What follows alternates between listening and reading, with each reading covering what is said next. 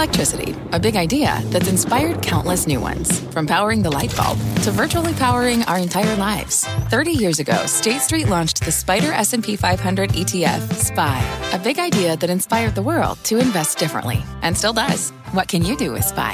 Before investing, consider the fund's investment objectives, risks, charges, and expenses. Visit ssga.com for a prospectus containing this and other information. Read it carefully before investing. SPY is subject to risks similar to those of stocks. All ETFs are subject to risk, including possible loss of principal. Alps Distributors, Inc. Distributor. I'm Scott Wapner, and you're listening to CNBC's Halftime Report, the podcast, the most profitable hour of the trading day. We record this live weekdays at 12 Eastern. Listen in.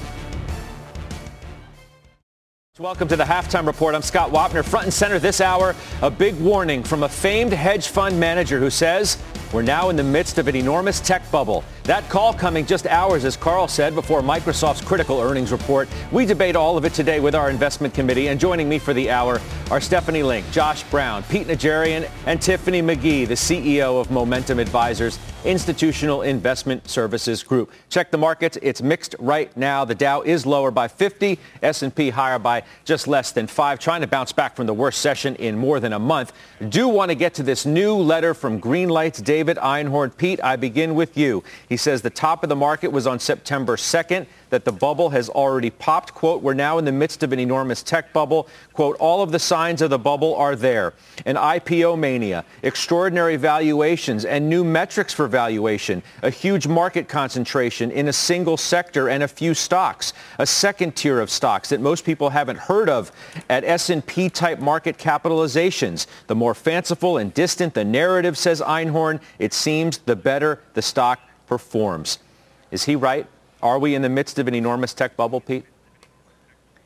I think that we are in the midst of certain sections of tech that are definitely in a bubble right now, Scott. And there's no doubt about that. I mean, we look at some of these names that have absolutely soared to the upside. We all know those names. I mean, Zoom would be obviously the poster child. But you go across the board and you look at these names and you say they're in the right place at the right time, but are they really fairly priced? Or are they a little bit in that bubble area? I think many of them are, but right now, Scott, it's about growth, and there has been growth, and there has been cash. And we talked last week, we heard Rick Reeder last Friday. He was on the show, and he was talking about, PE, obviously he still looks at that, but there are other elements that you're looking at as well, and you're looking at growth, and you're looking at cash flows and some of those types of things. So I do look at this, and I do see some names. There's no doubt about it. There are names that are up in the stratosphere, but I don't know that you could say that about all of tech. I think there are some tech names that have stretched up a little further than they had in the past. We look at a name even like tonight, we're going to be talking a lot about a name like Microsoft. We're going to talk about Apple. We're going to talk about a lot of these various names where the PE levels of these names is definitely higher than they had been in the past. But they're also in the sweet spot, so they've got growth. And if they've got enough growth, Scott, I think that makes up for the fact that maybe they're a little bit more in a higher area of a PE structure right now versus a lot of these other names where we see names that they don't even have a PE because they don't have profits yet. And those are the ones that I think do stand out for me, and those are the ones that I'd put in the category that Einhorn's referring to. All right, so let's talk about these. Josh, Einhorn says what matters in a bubble is not so much valuation, it's almost irrelevant. It's the psychology around the whole environment. Pete mentioned some of the stocks that we're talking about. I'm not suggesting by bringing up any of these names that these are the ones that Einhorn is most suspect about because, frankly, I have no idea which stocks he talks about as he says that they have adjusted our short book accordingly, including adding a fresh bubble basket of mostly second-tier companies and recent IPOs trading at remarkable valuations. Again, I don't know what stocks those are. I'm just going off of what Pete was suggesting. Zoom up, almost 700%. It's not just the valuation you call out, but the psychology of saying, hey, I know why this stock is up, and it's justified because we're in COVID. Who knows what it's going to be like on the other side? So who cares how fast this company is growing? It'll grow into its valuation one day. Is that valid? Is it reason to worry about where some of these stocks are? At first, I was like, oh, no, not another bubble, another tech bubble, because I'm old enough to remember the last few tech bubbles. And I was in the audience at IRIS-OWN when David Einhorn unveiled his first bubble basket. And it wasn't in 2016. It was in 2014. It was in April of that year. So we're talking about 6.5 years ago. and Amazon was in his bubble basket. He was shorting the stock. So let's look at what happened since. First of all, the whole XLK is up 250%, blowing the doors off any other sector in the market by far. Second, Amazon is up about 850%, and I know that he didn't remain short it the whole time, thank God. But Amazon's earnings are up 6,700%, and the trick is there weren't any earnings then. So they were earning $0 a share, and earnings, obviously, on a trailing 12-month basis have grown substantially since then. So everything that you're saying about, just generally speaking, these second-tier, quote, second-tier technology companies, you could have said the same thing 6.5 years ago, and in fact, he did. Now, and let me stop you real quick, and you can continue in a second. He does in this letter admit they were wrong in 2016 when they identified what they thought was the bubble. I know you cite 2014, but I'll just say 2016. I understand that. Right. He does admit they were wrong. He looks at the environment that it exists today and says not only is it a bubble, but it's an enormous tech bubble. I bring you the rise in stocks of some of the ones that we mentioned as to why perhaps he's thinking that. Yeah. So investors have not been valuing stocks on trailing 12-month earnings or price book or any of the metrics that a lot of experts on an earlier version of the world used to care a lot about. Investors are valuing companies on how much of their total addressable market they can capture and then start earning profits from. And if you had been investing on that premise for the last 6 years, last 8 years, you've done pretty well. Now, where I agree with David Einhorn, and I have always said whenever we discuss his ideas that I think he is one of the must-read investors, and I read all of his letters. Where I agree with him is that, yeah, there are a lot of recent IPOs that are unproven but have gotten these massive multiples because what they're doing is exciting, and there is a ton of sales growth. It's not completely unfounded, the enthusiasm for these companies. And here's where you're going to run into trouble as an investor. If you take these companies' word for it that they're going to own their TAM, and they can't obviously all own their TAM because many of them compete with each other, then you're making the bet that they won't have a periodic stumble. I talked about Fastly last week being a very important situation for the market. I got laughed at by Weiss for a change, but the truth is that's exactly getting to the heart of what David Einhorn is saying. You have a company like Fastly. It's selling at 50 times sales. There is no room for a stumble. And they didn't even have a bad stumble, but the punishment in that stock could be a preview of what you end up seeing in electric vehicles, in solar stocks, in SPACs of every stripe, in semiconductor names, in workplace software names, work from home. You're going to see more Fastlys. I think he'll be right. We don't know what names he's talking about specifically. Right. So it's really hard for me to say I agree or I disagree. I'm just giving you the context of the bigger picture. Some of these companies will prove themselves. Maybe it's up, Steph, to all of you to point out the ones that look somewhat ridiculous. I don't know. Nikola investors were more than happy to just bid up Nikola with nothing behind it, and then the bottom falls out. That sort of goes to the psychology of the environment that one finds themselves in, where you're willing to have so much exuberance about something that has delivered nothing. And then when the floor drops out, we wonder how we got there in the first place. A company like Snowflake, great company, great leader, Frank Slootman, et cetera, goes out at 100 times sales and it gets bid right up to the moon. Are these things we're going to look back on and say we should have seen it? And Einhorn's trying to point it out now. Better late than never. He admits it, but maybe he's right now. Possibly. I mean, I do think there's parts of the market that are in a bubble. No doubt about it. They're really hard to actually value, too, even if you try to be creative. But then there are other parts of the market that are not. I think of themes. I think you know that about me by now, right? Themes. I look at end markets, where things are growing, where they can get to. And I see plenty of themes out there and stocks that have those exposures to those themes as actually kind of reasonable. So let's just take an example. AI and Internet of Things and 5G. Well, you could get Broadcom for 16 times forward estimates, and you could also get a nice dividend yield.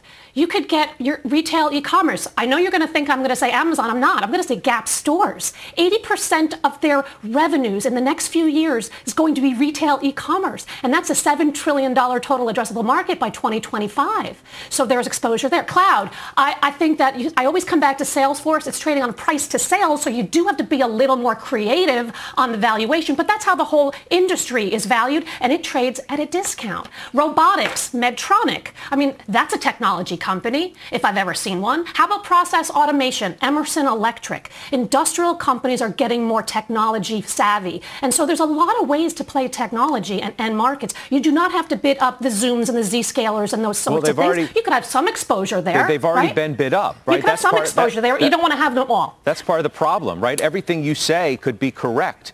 The problem is all of these stocks have already been bid up.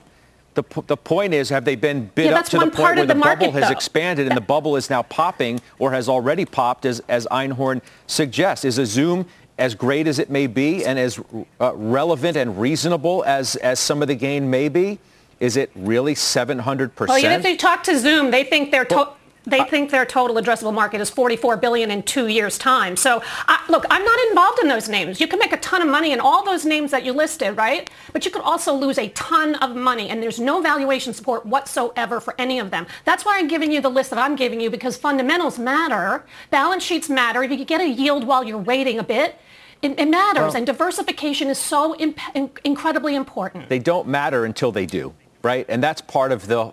Hey, Judge. That's part of the payoff of this conversation, Tiffany. Hang on, Josh, real quick. Right, Tiff? I mean, you've got a lot of stocks that are up so much. Mm-hmm. What do you make of what Einhorn is writing? Yeah, so I don't believe that we're in a tech bubble. I believe that we're pushing really into a new world. So whether we like it or not, whether we believe it or not, and these tech companies are teaching us all how to live, how to work, how to socialize. So I'll just kind of set the stage for you, right? So I get up in the morning, I go for a run, I use my Apple Watch to track my heart rate, I listen to iTunes, I come back, open up my laptop to start my day, I use Microsoft Teams to communicate with my team internally. I take meetings with clients via Zoom. Somewhere around 2 p.m., I order groceries from Instacart from my cell phone, right? Somewhere around there, I put a load in of laundry, and the app on my phone tells me when I can put my clothes into the dryer in between Zoom meetings. So look, this is the world that we live in. And by the way, I'm still in Lulu, which I bought on their app, which was delivered to me by UPS or FedEx. So this is the world that we live in, right? I do not think, again, that we can continue to use these same metrics to evaluate these companies that we have in the past. I definitely think that, that the technical aspect of it, we have to consider it, but we also have to consider the world that we live in.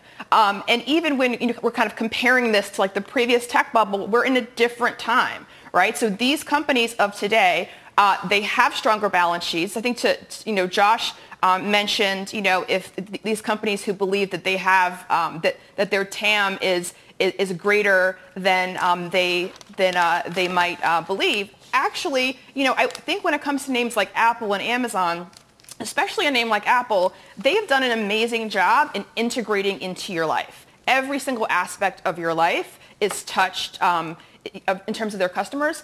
They touch every single aspect. It's hard to unwind from that. I hear you, Josh, but forgive me if 1999's eyeballs sounds a lot like 2020's TAM. I mean, that's the justification I keep hearing. It's TAM, just like back then, eyeballs. Yeah, no, you're right. You're 100% right. And let me give you a quick example. There's a company, RingCentral, RNG is the ticker. This is not like a company that was formed 3 years ago, but it trades like it is. This company's from 1999, actually. And it was part of that bubble in new IPOs and companies that were just able to raise money at will in the equity market. And it actually survived, and it became one of the most important providers of telecom services to businesses. And we just signed a contract with them last week for our firm.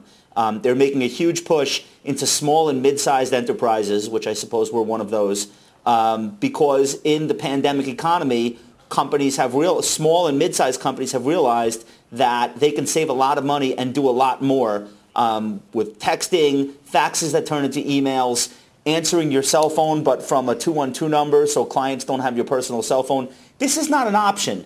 You cannot be in business without this technology. And RingCentral is not the only company that's trying to go after this TAM.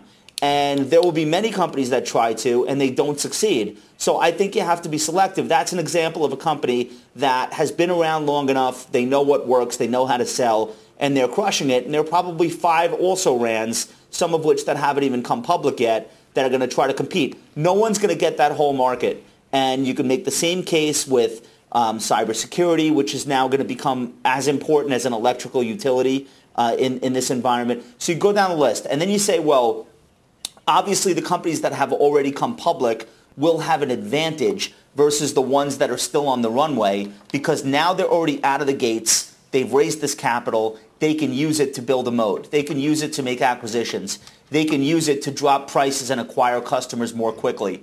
What the stock market has done this year is correctly identified this phenomenon, and that's why all of a sudden, after 8 years of companies not wanting to go public, you see a huge rush. Everybody wants to go public because they realize the tipping point has been reached. They need to have that currency and get themselves public. And the ones that have are building a permanent advantage as the new incumbents. That phenomenon is real. It's fundamental. It's not totally driven by nonsense or eyeballs or any of that stuff. But, Scott, to your point, we will take it too far. So David Einhorn is saying that we already have. Maybe he's right.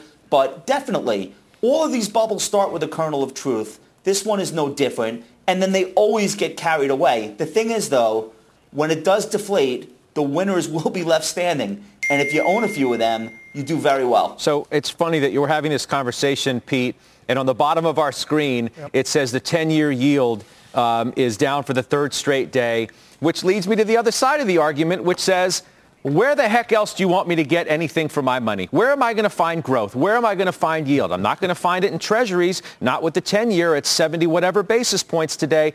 I'm going to have to go even further and further and further out on the risk curve to try and get the return and growth I'm looking for. And that's part of the reason, however justified the fundamentals may say, are the Twilios, the DocuSigns, the Zscalers, the Cloudflares, and everything else, and the reason why I'd be willing to put my money there because I have no other choice. Right. I mean, that's part of what the strategy has been, right? I mean, because the strategy has been the money is going into the market in different places, and depending on people's risk tolerance, and sometimes people do, to your point, they are going past their normal risk tolerance, and you get into some of these crazy names. But to Steph's point, there's a lot of different names out there, Scott, that have absolutely been incredibly strong names that have a back. You look at the fundamental story, and it's there. And you look at where they are going in the future, and that's also there. Steph brought up like a name like Gap Stores. We had a lot of unusual option activity in there, Steph, a while back, and that stock has gone up, up, up, up, up, and has been a really nice performer for a lot of the reasons that you bring up. As companies, and this is the haves and the have-nots, the companies that were positioned right and put themselves in a position for e-commerce are the ones who have done extremely well. Those that didn't are the ones that are definitely struggling. But there's a lot of names out there, Scott, that we could go through. Well, I'll just tell you real quick. There's so many names that you could go through that don't have that incredible multiple, or at least, or maybe don't have an multiple at all on one end, but you've got others that actually traded a reasonable multiple that still have plenty of upside. Maybe not as much risk there, which is why I think there are names that you can still go to say, hey, look, I can get a nice return on my investment from this stock and this stock and this stock without going out on that curve where I'm in ultra risk territory, to Einhorn's point. Steph, look, let's talk about Microsoft, okay? It's going to report after the bell. It's trading above its historical PE. We've justified, I mean, it's been a multiple expansion story.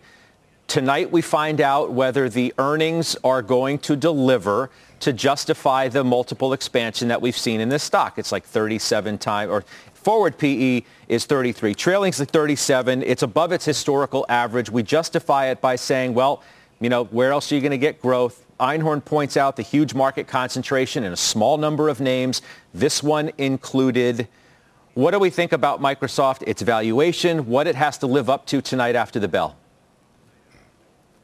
I hold it, and I really do mean I hold it. I don't know if I would be buying it here, but they have exposure to where CIOs are spending. CIOs are spending in digital transformation, in cloud, in security, and that's exactly where Microsoft is. So we know PCs are going to be very strong. That's back to school. A lot of companies have shown very, very strong PC sales growth and momentum. Question is that sustainable? And then the second thing is obviously cloud. We talk about Azure all the time. Remember last quarter, though, we saw a deceleration from the prior quarter. It went from 59% growth to 47% growth last quarter. And everyone got nervous and the stock sold off and that kind of thing. The estimates for this quarter are 44% growth. So another deceleration. But it's the law of large numbers. They're getting very big. They're the number 2 player. So I expect the numbers to slow. But how much do they slow? And then, of course, the momentum at Teams. Because clearly people are using Teams. Businesses are signing up using Teams, standardizing that kind of thing as well. So there's a lot to look for. I worry on the multiple. But it's certainly not a multiple like the stocks that we were just talking about, these really high flyers. I mean, there's so much ownership of Microsoft on the desk. Pete, you've owned it from the beginning. Tiffany, you own it. Do you feel like the bar, Tiff, is so high tonight that Microsoft has to meet because of the stock performance and all the hype around these names? Yeah, so I definitely think that, we're all watching, but I think to Steph's point, you really have to look at some basic information. So Microsoft does have access to enterprise spend, right? So again, in this new world that we live in, where we're using Microsoft Teams, where, so many people have Office 360, and I'm definitely looking to see about the revenue growth for Azure. They're just uniquely positioned.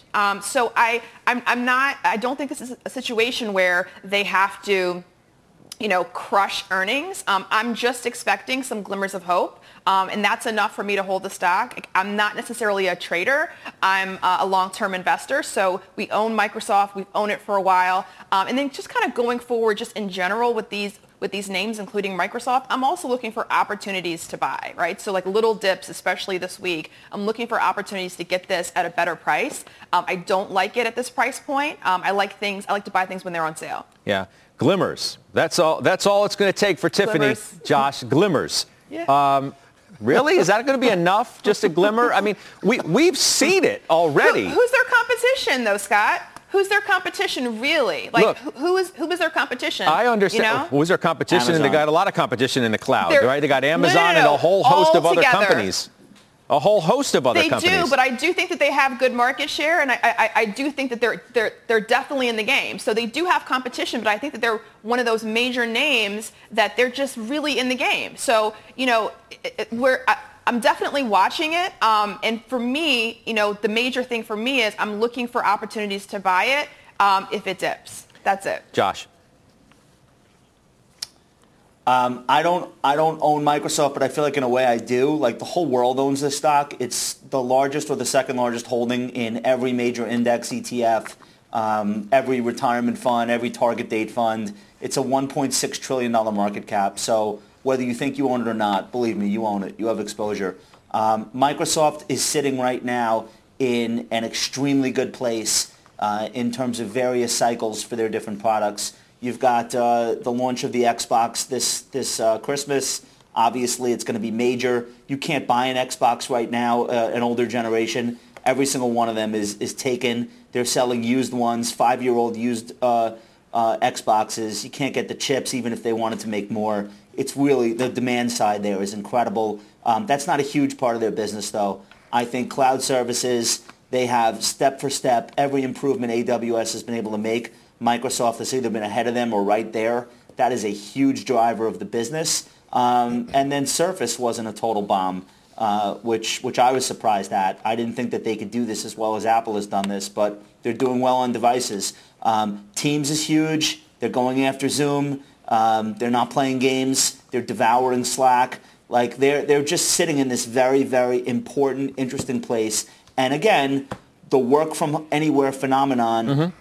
I'm not saying it's created new customers, but I will say it's probably pulled forward demand and adoption by somewhere between 1 and 3 years, depending on which service we're talking about. And once people adopt these services and start using these products, just because we get a vaccine, they don't stop. This is forever. So Microsoft has captured new business that they will probably keep forever, which is why you get an expanded multiple. And which is why the stock is up 34.5% year to date. We'll see what happens after the bell, and then we'll look ahead to a whole bunch of other huge tech names later in the week, excuse me, which matter as much, if not more than those. Let's bring in another market voice to the conversation right now. Chris Hyzy is the Chief Investment Officer at Merrill and Bank of America Private Banks. Good to see you. I hope you're well. Doing well, Scott. Same to you. I hope you've heard the substance of our conversation thus far. Is David Einhorn right?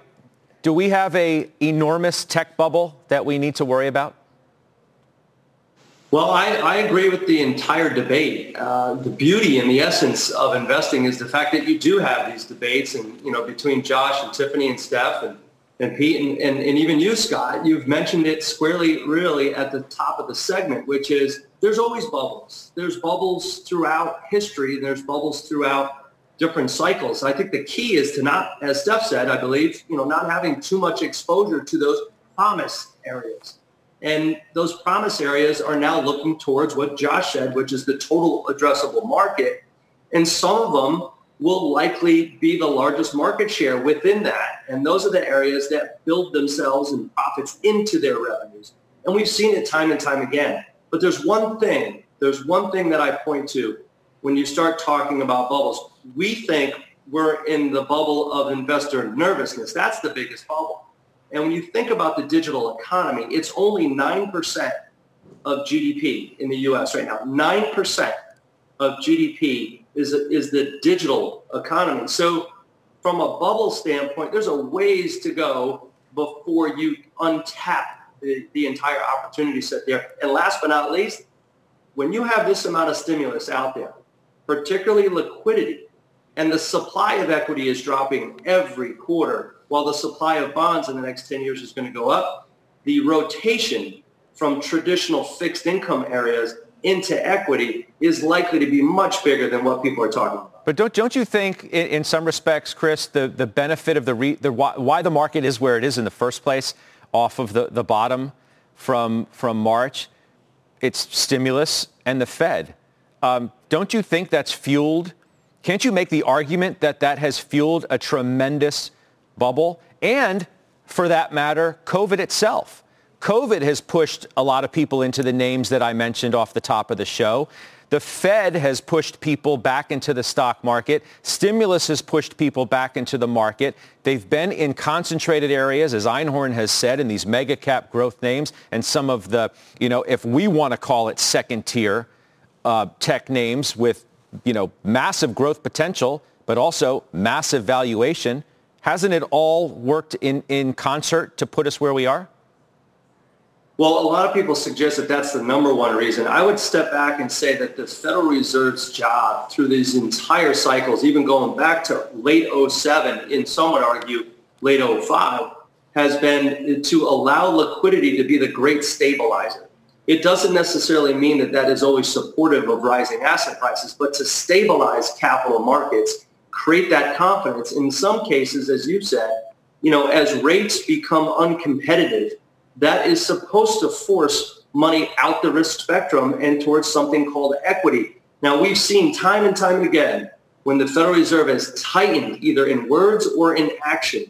Most recently in the fourth quarter of 2008, when they pulled that lever away, and then the markets get very, very nervous, you start to see a pretty sizable sell-off. So yes, there is the argument out there that excessive liquidity is a major driver, but it's not the only driver, because if you don't have profits, if you don't have that denominator rising, and you don't have corporate operating leverage, and the pandemic and this particular terrible situation with the virus, as you have said, is accelerating these growth themes that probably would have happened 5 years out. But now they are becoming the norm. And that's what Josh said before. An accelerating theme builds itself up, liquidity helps it, it bridges it to its later part of the cycle, it takes away market share it would have gotten years from now, brings it forward, and that's why you see this enthusiasm. That's why we talk about things like TAM, total addressable market, and wonder whether the justification of it has gotten a little overboard. The bottom line of your message today is You don't think we're overvalued. In fact, you think that the weakness that we've seen is a tremendous buying opportunity, and then any more would be the same. Yes, and here's the big caveat, Scott. You have to think past 1 year. I know that's difficult.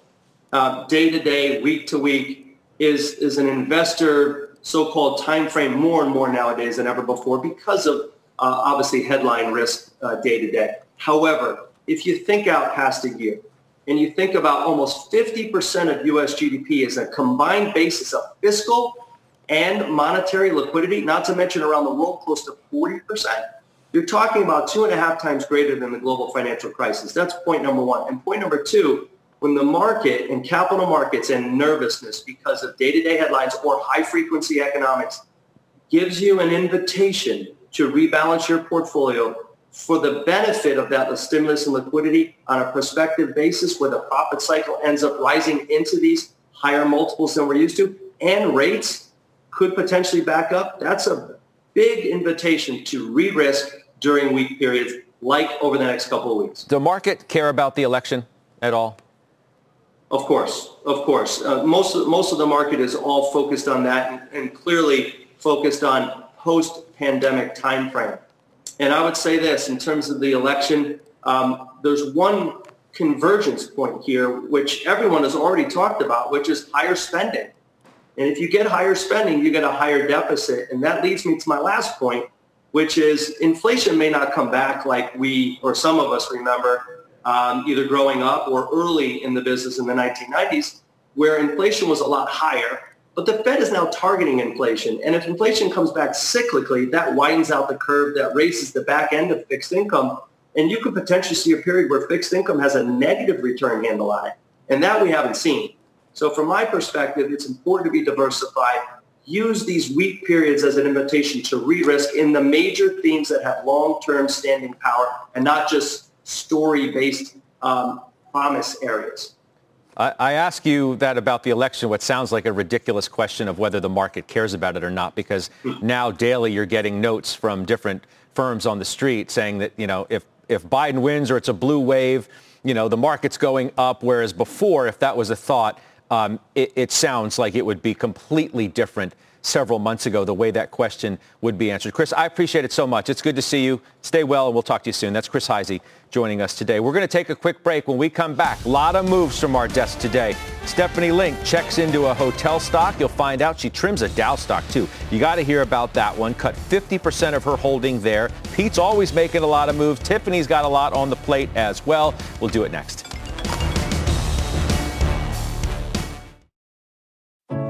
What does it mean to be rich? Is it having more stories to share or time to give?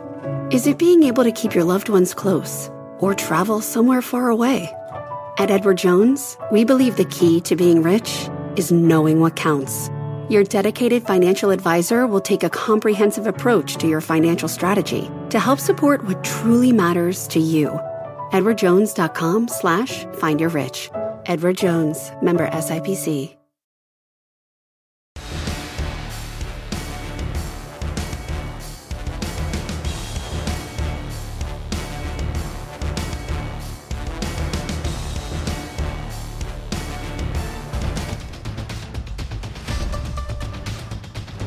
Welcome back, everybody. I'm Sue Herrera. Here's your CNBC News update at this hour. A federal judge has ruled against President Trump's request that the Justice Department defend him in a defamation lawsuit. Columnist E. Jean Carroll alleges Trump raped her. The president says she lied about the incident to sell her memoir. New York's public university system says its 140,000 students must test negative for COVID-19 before they are allowed to go home for Thanksgiving. The head of the system says the schools have until November 5th to come up with a plan. European Union officials reportedly warning there won't be enough COVID-19 vaccines for all EU residents until 2022. Reuters reports the comments came during a closed-door meeting. And in Italy, storekeepers are cleaning up after protests against pandemic restrictions turned violent. It was one of several demonstrations across the country. You are up to date. That's the news update, Scott. Back to you. All right, Sue, appreciate it. Sue Herrera, thank you. Traders are making a lot of moves, as I said. All right, Steph, let's go through it. You bought Marriott. Tell me. So I'm trying to buy low, sell high. Marriott, it's down 37%. Nobody likes the stock. It's a reopened stock for sure. Their business is not great, but I think incrementally it is getting better. It's the best-in-class management team, best-in-class asset base. And they bought Starwood a couple of years ago, and I think they're going to see substantial synergies from that when we come out of COVID. So this is a small position to start because I think it's going to take time to work over time. However, if you start to see incremental data points that get better, I think the stock can work. So I like this. It's a small position I'll be adding on any weakness. Home Depot, I sold because it's up 27%, made some nice money there. And I think earnings are kind of on the peaking side, if you will. That's maybe the biggest surprise to me is that you're selling Home Depot. I know you've liked it for a long time. I mean, housing's red hot. Yeah, tell me. I'm just surprised to hear you say that you sold it. Well, look, housing is still on fire. Even new home sales yesterday up 32% year over year. But I think we've seen the really easy money that has been made. I expect housing to stay strong. I own D.R. Horton, a lot bigger of a position. It's much cheaper stock. I think that Home Depot is certainly well owned, well liked. And you know me, I try to be a contrarian. Yeah, no, absolutely. All right, Tiffany, you sold Advanced Auto Parts. Yeah, actually, that was client directed, so wasn't my favorite anyway. I did, and so one of the things that we like, again, we also bought more Apple, more Amazon, some of these names that we really like. Kind of heading into election, we're seeing the dips. I love to buy everything that's like when it's on sale. So we bought some last week, and then of course we're also seeing that with performance of the broad market yesterday. And so we're just looking for these opportunities to buy more of what we love. So yeah, that's it. Looking for a high five from Pete, obviously, with your buying more Target, right, Pete?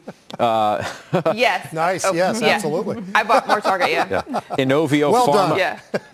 Tiff, Inovio Pharma, INO is the ticker. We don't ever talk about it, but tell us about it. Yeah. So we definitely bought a little bit more of that. Again, we've owned that for quite some time, and all of our buys in the past like 5 to 6 days have really been kind of adding to our position. We like pharma. We also like two names that I've also talked about, Teladoc and OnTrack. We like as well, and I believe we bought some this morning. So yeah, we do like pharma. We really do like, I've said this before, we invest in innovation and strong management, and that's what we see in Inovio and also in these Pete, telehealth stocks. I'm sorry, Tiff. Pete, you bought Cleveland Cliffs, Farmer Jim name. Obviously been listening to Jim. Vista Outdoor, VS Victor, Sam, Tom, only VSTO is the ticker for all of you playing wherever you're playing. Tell us about those, Pete. Well, Vista Outdoors is one that I used as a final trade last Friday with you guys as well, Scott. We've had some unusual options in there as well, but this is a stock it makes sense right now, right? Because this is hunting. This is decoys. It's all the accessories. It's ammunition. It's firearms, all that kind of thing out there in the outdoors. So this is a name that, by the way, I don't know if people fully understand, but ammunition is a very difficult commodity right now to get a hold of. And because of that I think a lot of these various names are definitely moving to the upside, Vista's being one of those. And I see this going to be, the demand is there. I think when you look at Cliffs, I have a lot of different material names right now, Scott. I think that's a place to be. They've had a nice run to the upside. Yesterday they got hammered pretty good. And I think there's still plenty of room to the upside across the board, whether it's steel, iron ore, or a name like Freeport-McMoRan where you're talking about copper. Copper's still right around that $3 level or above. So that's been a pretty nice one as well. Hog is the one that really stands out for me because this is a quarter that they finally delivered. They got a new CEO running the show now. They seem to be moving things the right direction. We had some call buying in there even today following earnings, and the stock has continued to move to the upside. So for a lot of reasons, I think that each one of these individual names definitely have upside in the near future. Yeah, well, it's a huge day for Harley. All right, Pete, thank you. Coming up, Pete's not done. He's got unusual activity. We'll do that next. Old Dominion Freight Line was built on keeping promises. With an industry-leading on-time delivery record and low claims rate, we keep promises better than any other LTL freight carrier because we treat every shipment like it's our most important one, which means we do the little things right so that we can keep our promises and you can keep yours too. That's what drives us. To learn how OD can help your business keep its promises, visit odfl.com. Old Dominion, helping the world keep promises. B2B selling is tougher than ever, and we feel your pain. If you're struggling to close deals, consider giving LinkedIn Sales Navigator a shot. This sales intelligence platform helps professionals like you engage high-value customers, drive higher revenue, and increase sales performance. Sales Navigator also guides you in targeting the right buyers, highlights key signals such as job changes or which accounts you should prioritize, and uncovers hidden hot prospects so you can find those buyers that are most likely to convert. Fueled by LinkedIn's 1 billion member platform, Sales Navigator gives you the most up-to-date first-party data, enabling you to unlock conversations with the people that matter. Right now, you can try LinkedIn Sales Navigator and get a 60-day free trial at linkedin.com/halftime report. That is linkedin.com/halftime report for a 60-day free trial. Let LinkedIn Sales Navigator help you sell like a superstar today. Just go to linkedin.com/halftime report and get started. All right, welcome back. Pete, let's do unusual. What do you got? I'm going to give you Cisco first, Scott. Now, not everybody's reporting this week in the tech world. Cisco's actually November 12th, but with the stock trading about 37.5, they're coming after the November 38s. About 15,000 of those were bought, Scott, for an average price, call it about $1.40, something like that. So this does include earnings, of course, so this is going to be an interesting one. I like this one. I bought these calls. I'll be in it, obviously, through earnings. I got a second one for you. IQ. Now, this one expires on Friday, but pretty aggressive buying in here as well. They bought just last week as well, so that was pretty interesting. They were buying the October 24s. Today, they're buying the October 23.5s, trading for about 50 cents right now. Stock was trading just underneath, or just above 23, so it doesn't have to move very far, but this is going to have to happen this week. I own these calls as well. All right, good stuff. Short time. All right, Pete, thank you. Yep. Coming up, bullish call on a transportation stock that's up 45% in a year. We're going to talk about that. We'll do it next.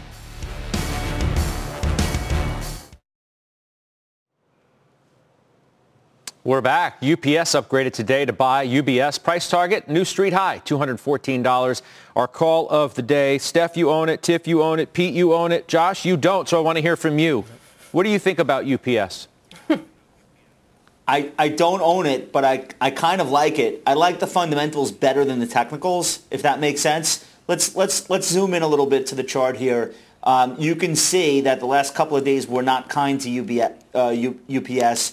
But they weren't kind to many stocks. So the important thing then is, where did the buyers come in? Well, the buyers in UPS came in exactly where they should have. 165 is that rising 50-day moving average. That's really been in a bull market since the summer. The buyers came in like on a dime, almost perfectly, and now you see the stock getting a little bit of a bounce off that level today. So you want to see uptrending stocks respect their uptrends, even in volatile markets. UPS has been able to do that. The negative here is momentum is rolling over. So let's take a look at RSI 14. What you can see is we're really here in the mid 40s, which is a little bit of no man's land. And when that happens, it tells you that the enthusiasm of the buyers who have been taking it up this whole time is starting to wane. So that's the thing that I would watch here. But from an investment perspective, fundamentally, I really like it. So if you're able to get past whatever might happen the next month or two and just own it, I would just own it. All right, good stuff. Thanks for that. By the way, the CEO is going to be with Jim Cramer. That's tomorrow night on Mad Money, 6 o'clock Eastern Time. It's a CNBC exclusive interview. More trades ahead, and before the break, take a look at some of the stocks hitting new highs today. Danaher, Cummins, and Thermo Fisher.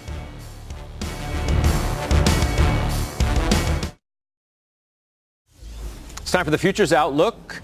Been a volatile day for stocks. S&P fighting to stay in the green, as you know. That's following yesterday's big sell-off. For more on how futures traders are navigating those moves, let's bring in Jeff Kilberg of KKM Financial, Bill Baruch of Blue Line Futures. Guys, good to see you. Jeff, you first. Tom Lee says that we're oversold. Chris Heisey says to buy the dip. Fundamentally, what are you watching on the S&P?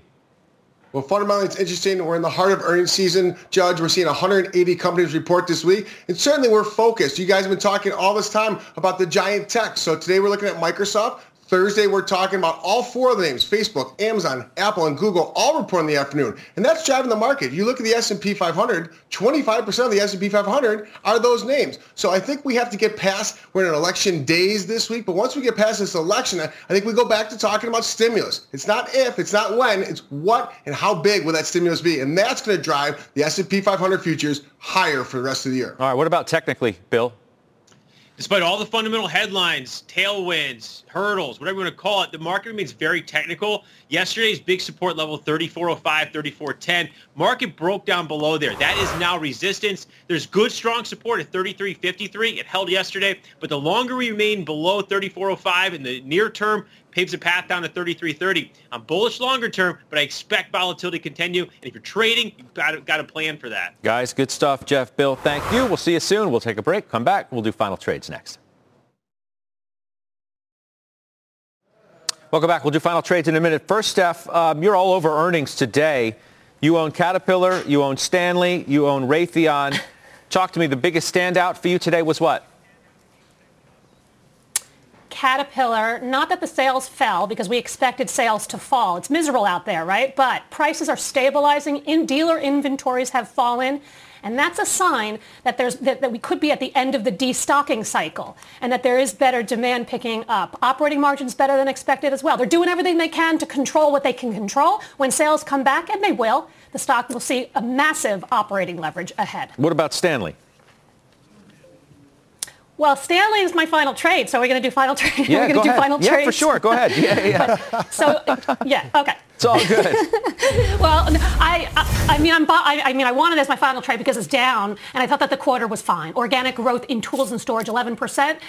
It was a little less than people thought, but that's because of timing of some shipments into the fourth quarter from the third quarter. It's all noise.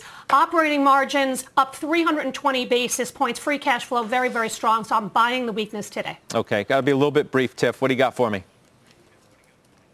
Mercado Libre. So I've learned not to predict the outcome of presidential elections, but a blue wave does look to be good for emerging markets, especially Latin America. Mercado Libre is a e-commerce play primarily in Latin America, and I love that. So, yep, up 123% for the year. Good stuff. Good having you here today, too. Pete, what's the name for me? Thanks. I'm going to give you Apple. They're buying call, Scott. All right. And Josh, how about you? CrowdStrike, probably a bubble, but I'm buying it. All right. Guys, good stuff. Really enjoyed the conversation today. The exchanges now. You've been listening to CNBC's Halftime Report, the podcast. You can always catch us live weekdays at 12 Eastern, only on CNBC. Picture this. You're on a John Deere compact tractor, enjoying the sun as you clear brush across your pasture. You just have to get in the seat. Learn more at johndeere.com/get in the seat or visit a dealer near you.